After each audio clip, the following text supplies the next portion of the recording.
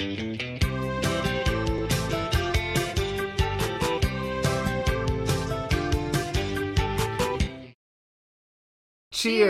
Welcome to Let's Have a Kiki with Movie Bitches. Special Christmas episode. Tonight we are going to be reading from Stocking Stuffers. Oh, yes. The book that we were given in a mail time of gay, erotic Christmas tales.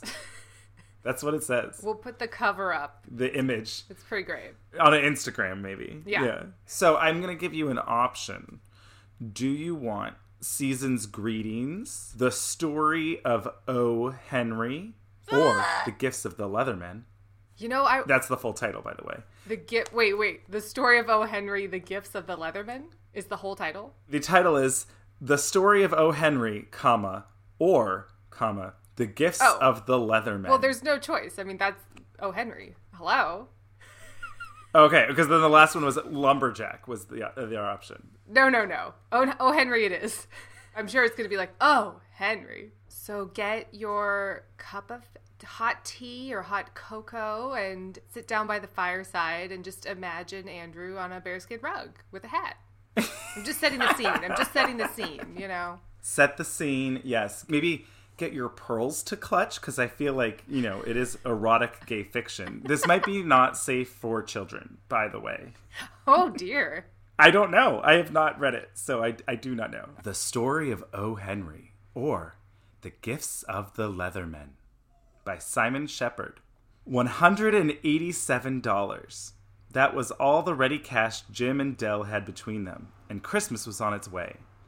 Since Master Jim's corporation had downsized, he's had to take a promotion and pay cut. Master what? Jim? How do you take a Jim?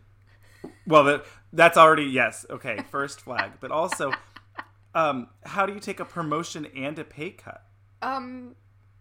They gave you the promotion and said, we're only giving you the promotion if you take a pay cut? Because we're going under? I guess. Maybe there'll be a Christmas deadline. You have more work to do and we're paying you less. Merry Christmas. And times for him and his slave Dell had been tough. Oh, now wait. The holidays were coming. Is it Dell or Dale? I said his slave, D-E-L. Dell. Great, okay. Now the holidays were coming and all the cash in the house came to $187. And the bills from the gym, the cable TV company, and their internet service provider were yet to be paid. Okay, I was going to say... It's like a weird list of things. When was this written? First, I was like, wait, was this written in like the 80s? So like that would be a feasible amount to pay for those things. And then it said the internet provider, and it threw me for a loop. Right. Yeah, that's true. Yeah, I mean, obviously they're not going to Equinox because the $187 wouldn't cover that. Let alone the cable TV and the internet service provider. Yeah. I don't know. You gotta bundle it. It's a weird list. You gotta bundle it. Exactly. You gotta bundle and save. Yeah. Mm-hmm. Master Jim. Bundle it up. Maybe that's how Slave Dell will serve him. He'll, bundle. Slave Dell sat at home, naked and disconsolate. He'd finished cleaning the dungeon and polishing his master's boots, and now he had time to think. Well, now I'm like, they're paying for an apartment that has a dungeon. How much is that costing? Well, the mortgage, I don't know. Maybe they're out in the wilderness somewhere. It wasn't very expensive. I don't know. You just don't hear of people having dungeons all the time, so I'm just wondering. Okay. It's true. Christmas would be here in 2 days, and he hadn't bought a present for his master. Uh-oh. He knew what he wanted to get him, of course. A black leather jacket. The black leather jacket to replace the one that had been stolen. Uh-oh. They'd been at a play party in October when the theft occurred. Master Jim had been magnificent in his full leathers, form-fitting chaps, gleaming studded harness, knee-high boots, and black leather motorcycle jacket. A matched outfit all made by the Leatherman, the city's best purveyor of fine leather goods. They'd cost a pretty penny, all bought in the days when Master Jim was still a highly paid executive with his own custom-furnished office, an impossibly cute office boy.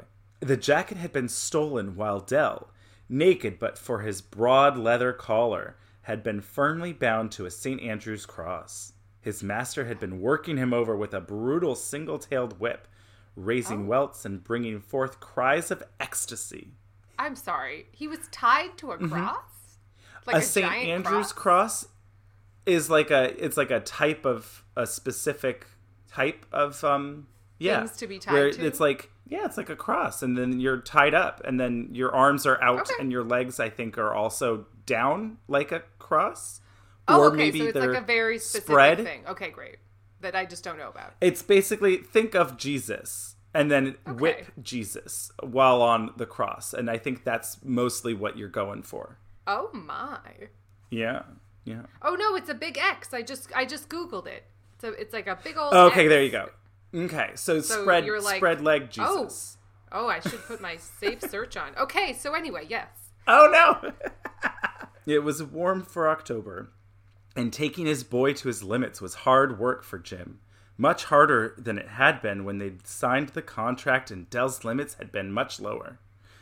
Master Jim had worked up a sweat.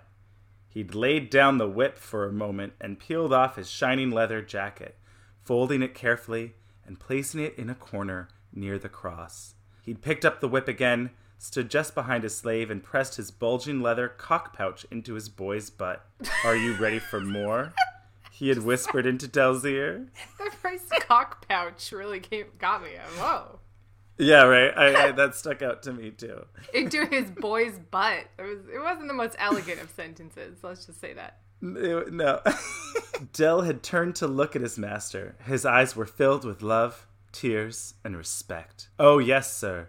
Please, sir." Intently, raptly, as an eagle, Master Jim had aimed the whip's stinging tail at his slave's aching, bleeding flesh. Ooh. Oh. Sorry. That was a lot. Yeah. The wounds, holy as stigmata, made his boy's broad, muscled back even more beautiful. Again and again, he had brought Del to the point where the slave thought, no, Del knew, he couldn't take it anymore. Master Jim would back off, let the boy catch his breath, then start it in again, taking them both to new peaks, higher plateaus, a mountain range of ecstasy. A Kilimanjaro, if you will. Oh, yes, yeah, it's his own Everest. When it was over and Master Jim had unshackled Del and gathered him into his embrace, he glanced over Del's shoulder at the corner where he'd laid his jacket. The corner was empty. The jacket was gone. Dun, dun, dun. No one in the crowd had seen anything. They'd all been watching Jim and Del. The thief was never found.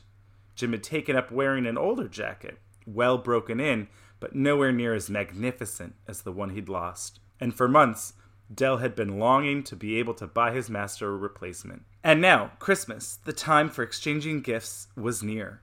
The slave boy knelt on the carpet, remembering the scene, the feel of the lash. His dick was hard, pulsing up against his belly. Unable to afford a new jacket for his master, Slave Del was sad. And he did what he did often when he was sad, reaching down to his cock for consolation. Is a depression wank really a thing? Well, my bigger question was, their sex room is carpeted? No. That is a big no. That's a bigger problem. Yeah. I find that to be troubling. Yeah. Oh God. Ooh, it's got to be gross, right? Yeah. Right. I mean, it's talking about all the blood and stuff. Ugh. Maybe the carpet is somewhere else, and he was just remembering in his own mind. He's Sure. up on the carpet, like the bearskin rug up in the main house now. And he's like, that would have been a good gosh. detail to add in, but... True. Well, I didn't write it. I did not write this. I feel like that's maybe important to constantly remind everyone I did not write this. Del felt fortunate. The terms of his contract with Master Jim permitted him to masturbate in his master's absence, as long as he thought only of Master Jim, and as long as he was fully ready to service his master on his return. It was only 2:00, and Master Jim wasn't due back till 5:30. He'd have no trouble getting it up again by then. He'd be more than ready. Stroking his cock with his right hand, Del reached up to his nipple ring with his left, tugging at it, sending delicious jolts of sensation through his tit. His Tit's fine? His teat? His teat I or said his tit, tit? but I like teat. Is teat the singular and tit is... No, that's also singular. No, yeah. I guess a teat is more animal? Or maybe a teat For, is like, male suckling? and a tit is female? I don't know. I don't know. Either way, tits is fine. Tits is fine.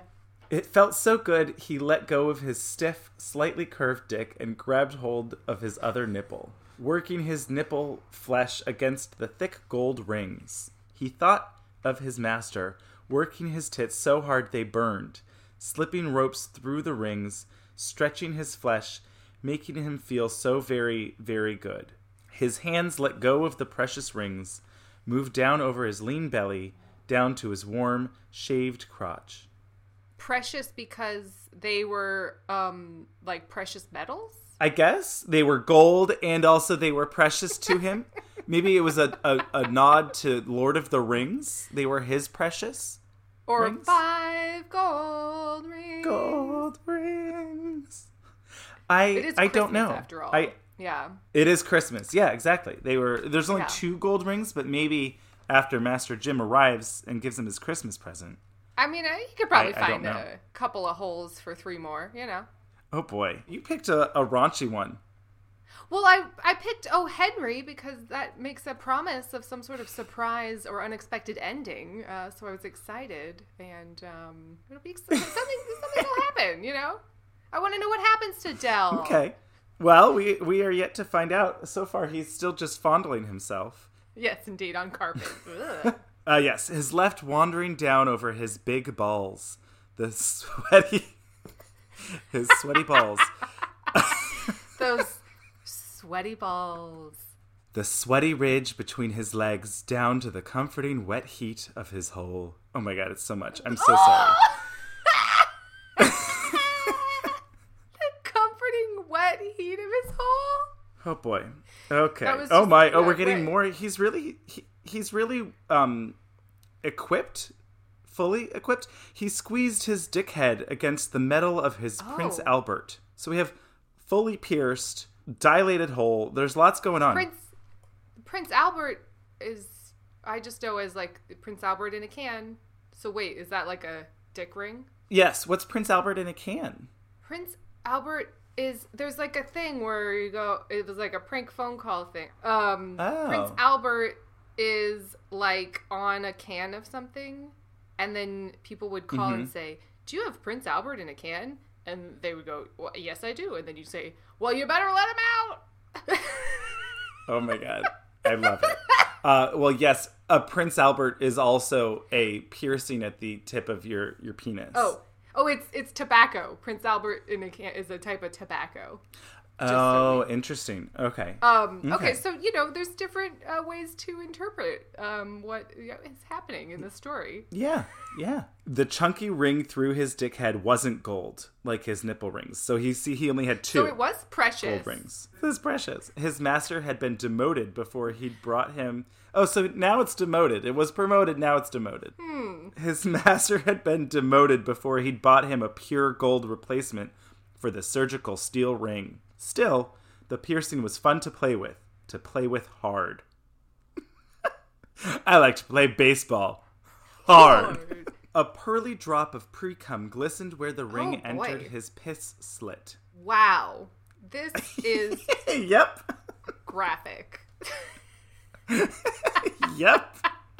We're going to have to put a disclaimer picked- on this episode. Yeah, this one's definitely explicit. I don't know if Apple's even going to let us put it up, in all honesty. I mean, I guess if we you could- can have Belinda blinked, what's the difference? Yeah, absolutely. Slave Del pressed his finger up into his butt, drew it out to cover it with spit, then slid 2 fingers all the way in.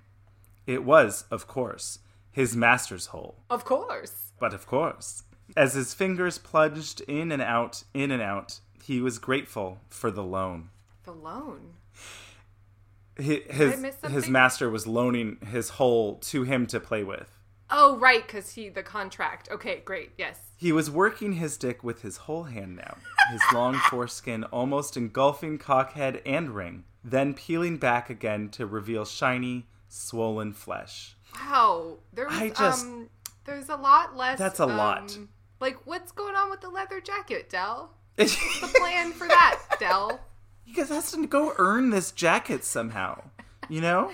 Right, but he can't use his best skills, I think, because he's contractually... I guess that's true, right? They are Right? they are contractually owned and not loanable without maybe express permission? Unclear. It was something of an effort when he was this close to spewing spunk. Oh boy.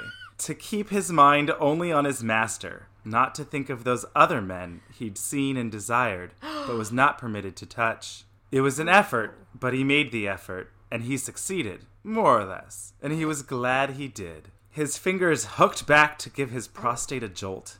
Wow. He closed his eyes, murmured his master's name, and shot a creamy load from his stiff cock. No. From the slit where the silvery ring lazily glittered. It's so, clinical. Talking of prostates and piss slits, you know. Is that sexy? I don't know. I am not finding it to be so, but someone can, and that's it. Not for me to yuck someone else's yums. No, but I don't know, prostate. That just really doesn't. I don't know if anyone finds that an appealing word, a sexy word. Sure. Jesus. Okay, it goes on for a bit longer. 10 more pages. I feel like we picked the wrong story. 10 more pages of just this. Yeah. Wait, so what's the surprise? I'm going ahead. I don't know. I might say maybe we scrap this one. Yeah, I think we maybe should have done the lumberjack. Oh boy. I mean, at the end of this one, there's a sentence. Once I started my feverish rhythm on his pecker, he jumped into the action himself. Oh, that's the end? No, this is in the middle of the, I'm giving away the lumberjack where it goes, but I was gonna say pecker didn't seem like this author's style. No, that was not the end. End, he lays out the chaps. He wants to buy that jacket, chopping vegetables for really gazpacho. This is December. Gazpacho's not in season.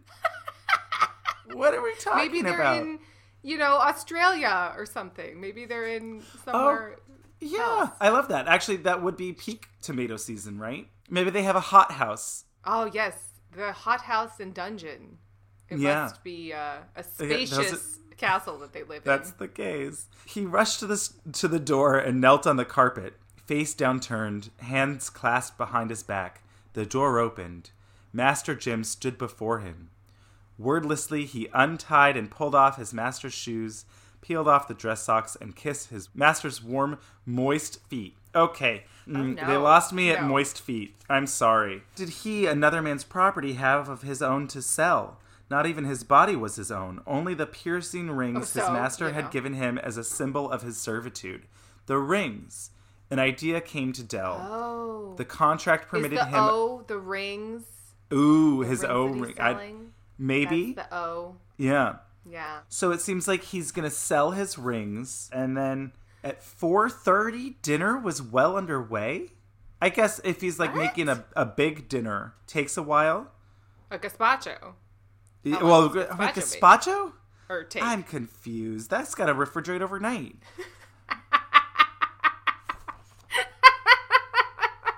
Okay, here we are. What happened to your nipple rings, boy?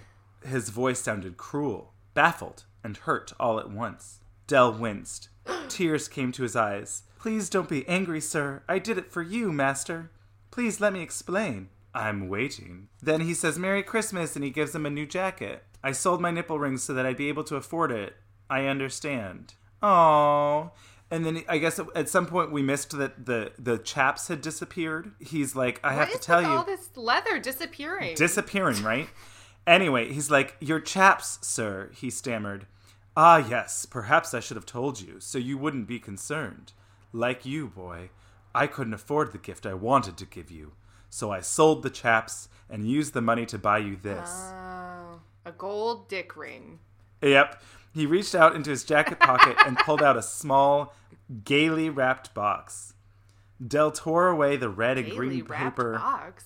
I know, gaily. I don't know. Just in a happy way. Like a cheerful box. Yeah. Inside lay a thick gold ring, beautifully wrought. A ring for his dick. A ring that perfectly matched the nipple rings that were no longer his. Merry Christmas, boy. Henry. Oh, thank you, sir. Thank you. Oh my god, there's still more to come. Okay, he whips him again. I'll be right back, he said, and left the dungeon. And within a minute, the electronic music that had for hours throbbed over the dungeon's speakers were replaced by the chanting of nuns, singing hymns of praise written by a 12th century French abbess.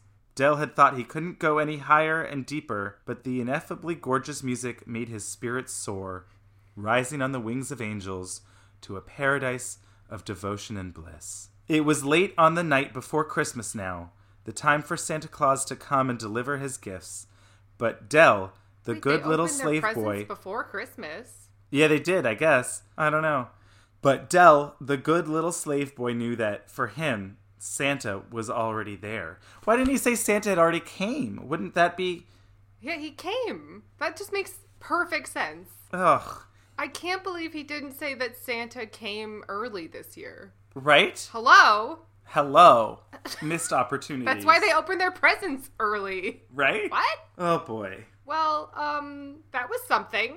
That was something. I mean, I think there might be better stories in here for us to try. You know, Christmas in the Apple by Felice Picano. Christmas in the Apple? Christmas in the Apple. Yeah, I don't know. Maybe there's no such thing as a good gay erotic Christmas story in this book. I don't think that's true. At least in this book. Maybe I don't know. In this collection. Yeah. In this collection. Mm-hmm, mm-hmm. Oh, well, you know, that was something. Yeah. Cheers. Merry Christmas. I don't know. Is there another one we should try out that maybe might be better written? Well, I doubt that, but we could try. How about the next one is Christmas in the Apple? It's actually Xmas, but in it. Not the big apple, just the apple. I'm intrigued. Okay. The electric blue of the jukebox is the same flashing cobalt of the spotlighted metallic wreath hanging over the head of the bartender at the Eagle's Nest. It is also the same neon blue of the tight-fitting t-shirt on the raven-haired number Ned Houseman has been cruising for the last hour and a half. It's 2:15 a.m., Christmas Day, and Ned doesn't want to go home alone. It doesn't seem as though the number is ready, however. Now he's talking to friends who have just come into the nest. The bar is otherwise pretty empty, or just as bad as empty as far as Ned is concerned, since he's either balled with, rejected, or been rejected by everyone else in the place who even vaguely interests him. Ned's a little high from the 6 Budweisers he's put down since his arrival, with help from 2/4 of a Quaalude in between to keep his act calm. My goodness. Did this story take place in the 80s? I would hope so. Right? Ned Houseman is 26 years old and has been living in New York City for 2 years. He works for a paperback reprint house, so yes, definitely not current day. So the 80s. Yeah. Where he's somewhere in the middle management doing marketing, a job he doesn't like and wasn't hired for originally back in St. Louis. There, when he signed a contract with the employment scout for the publishing house, he thought he'd finally be getting to do something his graduate studies had prepared him for: editing books. Like everything else in his recent life, the job turned out to be delusory and disappointing. He's found it hard meeting people in New York, found it equally hard making friends, found it especially difficult getting used to the high-energy activity level and inbred elitist social life of the gays he's met so far. But here at the Nest, at least, he can be more himself, more relaxes. I think that must have been relaxed. Huh? It must be more relaxed. He needed a book editor for himself. For himself. More relaxed, slower, more mellow. Even if he has to calm himself down with a cue now and then. Not that it seems to be helping tonight. The Numbers friends go to the pool table, chalking their names up on the board for what will probably be the last game of the night. The number looks toward Ned, and Ned makes his move. His opening line is banal, but so what? The guy responds with an equally banal follow-up. They stare at each other, then away again. Right. Ned asks how the number's drink is. Fine, says it's slow in the nest tonight. The number agrees. Even goes so far as to compare the number's shirt to the wreath, an offhand compliment that seems to take nicely. At least he doesn't move away. But the chemistry's off between them, and they both know it. So after a few minutes of conversational leads from both ends that go nowhere, the number says, "See you," and saunters over to the pool table and his friends. And that's that.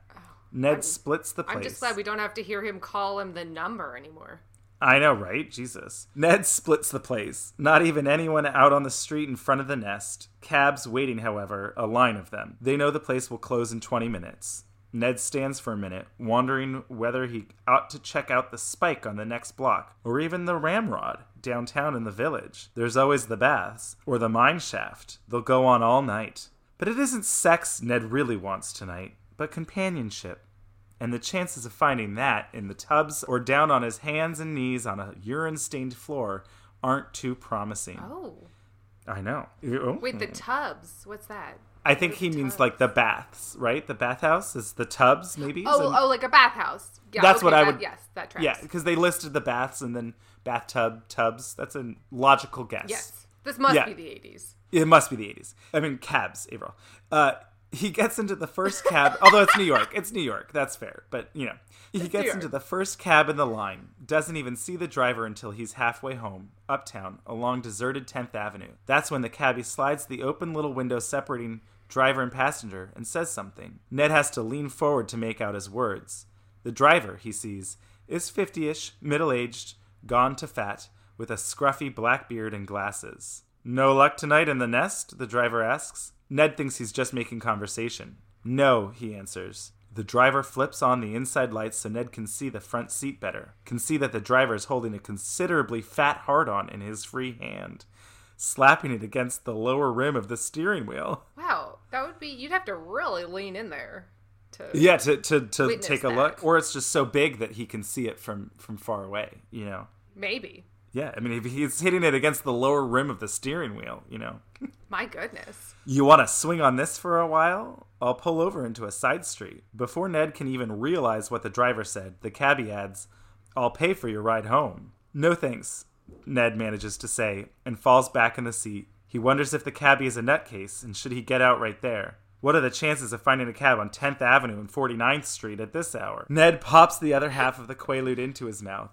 It tastes awful without something to wash it down. Hey man, no hard feelings, the cabbie says when they arrive at Ned's address. No hard feelings, Ned says hurriedly, stuffing fare and a tip into the little change box between them. I'll go back down to the nest now, the driver says in what Ned would have to call a leering whisper. I'll find me a taker there tonight, you'll see. Hey, thanks. Merry Christmas. Okay. What? I don't know. Did Ned just thank the man that, took his dick out and said, I'll, pay for your ride if you ride me? No, the driver thanked Ned for the tip, but just the tip. Great. Okay, great. Just the tip. Yep. Ned gets into the building foyer just as the Quaalude really hits him. He gets through the glass doors in time to see the cab turn around and drive off. He drags himself over to the elevator, spaces out waiting for it to arrive, finally climbs in, gets out at his floor, manages to get the keys to turn into his apartment, and falls on his bed fully clothed. Better than last year, Ned thinks. He passed out in an orgy at a complete stranger's house last Christmas. Jesus, how he hates the holidays in New York. Maybe with the Q, he'll be able to sleep right through this one. And that's goodness, it. Ned. That's it. That's the whole thing? That was the story. Not very erotic and kind of depressing, in all honesty. That was highly depressing and not erotic in any way. How sad. Yeah. He should have gone back to St. Louis for Christmas. I guess so, right? He could have had a little time with Judy Garland. Oh. Wait, so what was that called? Christmas in the Apple? In the Apple, yeah. Okay. Maybe that's a Quaalude thing? That seemed like thing? A very personal experience. Yeah, it did. Maybe I'll pre-read one and we can try again next year. Yeah, maybe we do that. Although, I mean, now that O. Henry story's sounding pretty good, right? Yeah, right? Gosh, I should. The first one is called Pink Santa Claus. We probably should have started with that. Ooh, now that is intriguing. Okay, well, you gotta wait till next year. Well, thanks for joining us on this strange Christmas journey that we find ourselves on, full of cock rings and Quaaludes. That is an album title if I've ever heard one. Yes! That's or like a memoir. Spinal Tap album cover. Cock rings and Quaaludes. Love it. Oh my God. Oh boy. Well, cheers. Merry Christmas. Merry Christmas!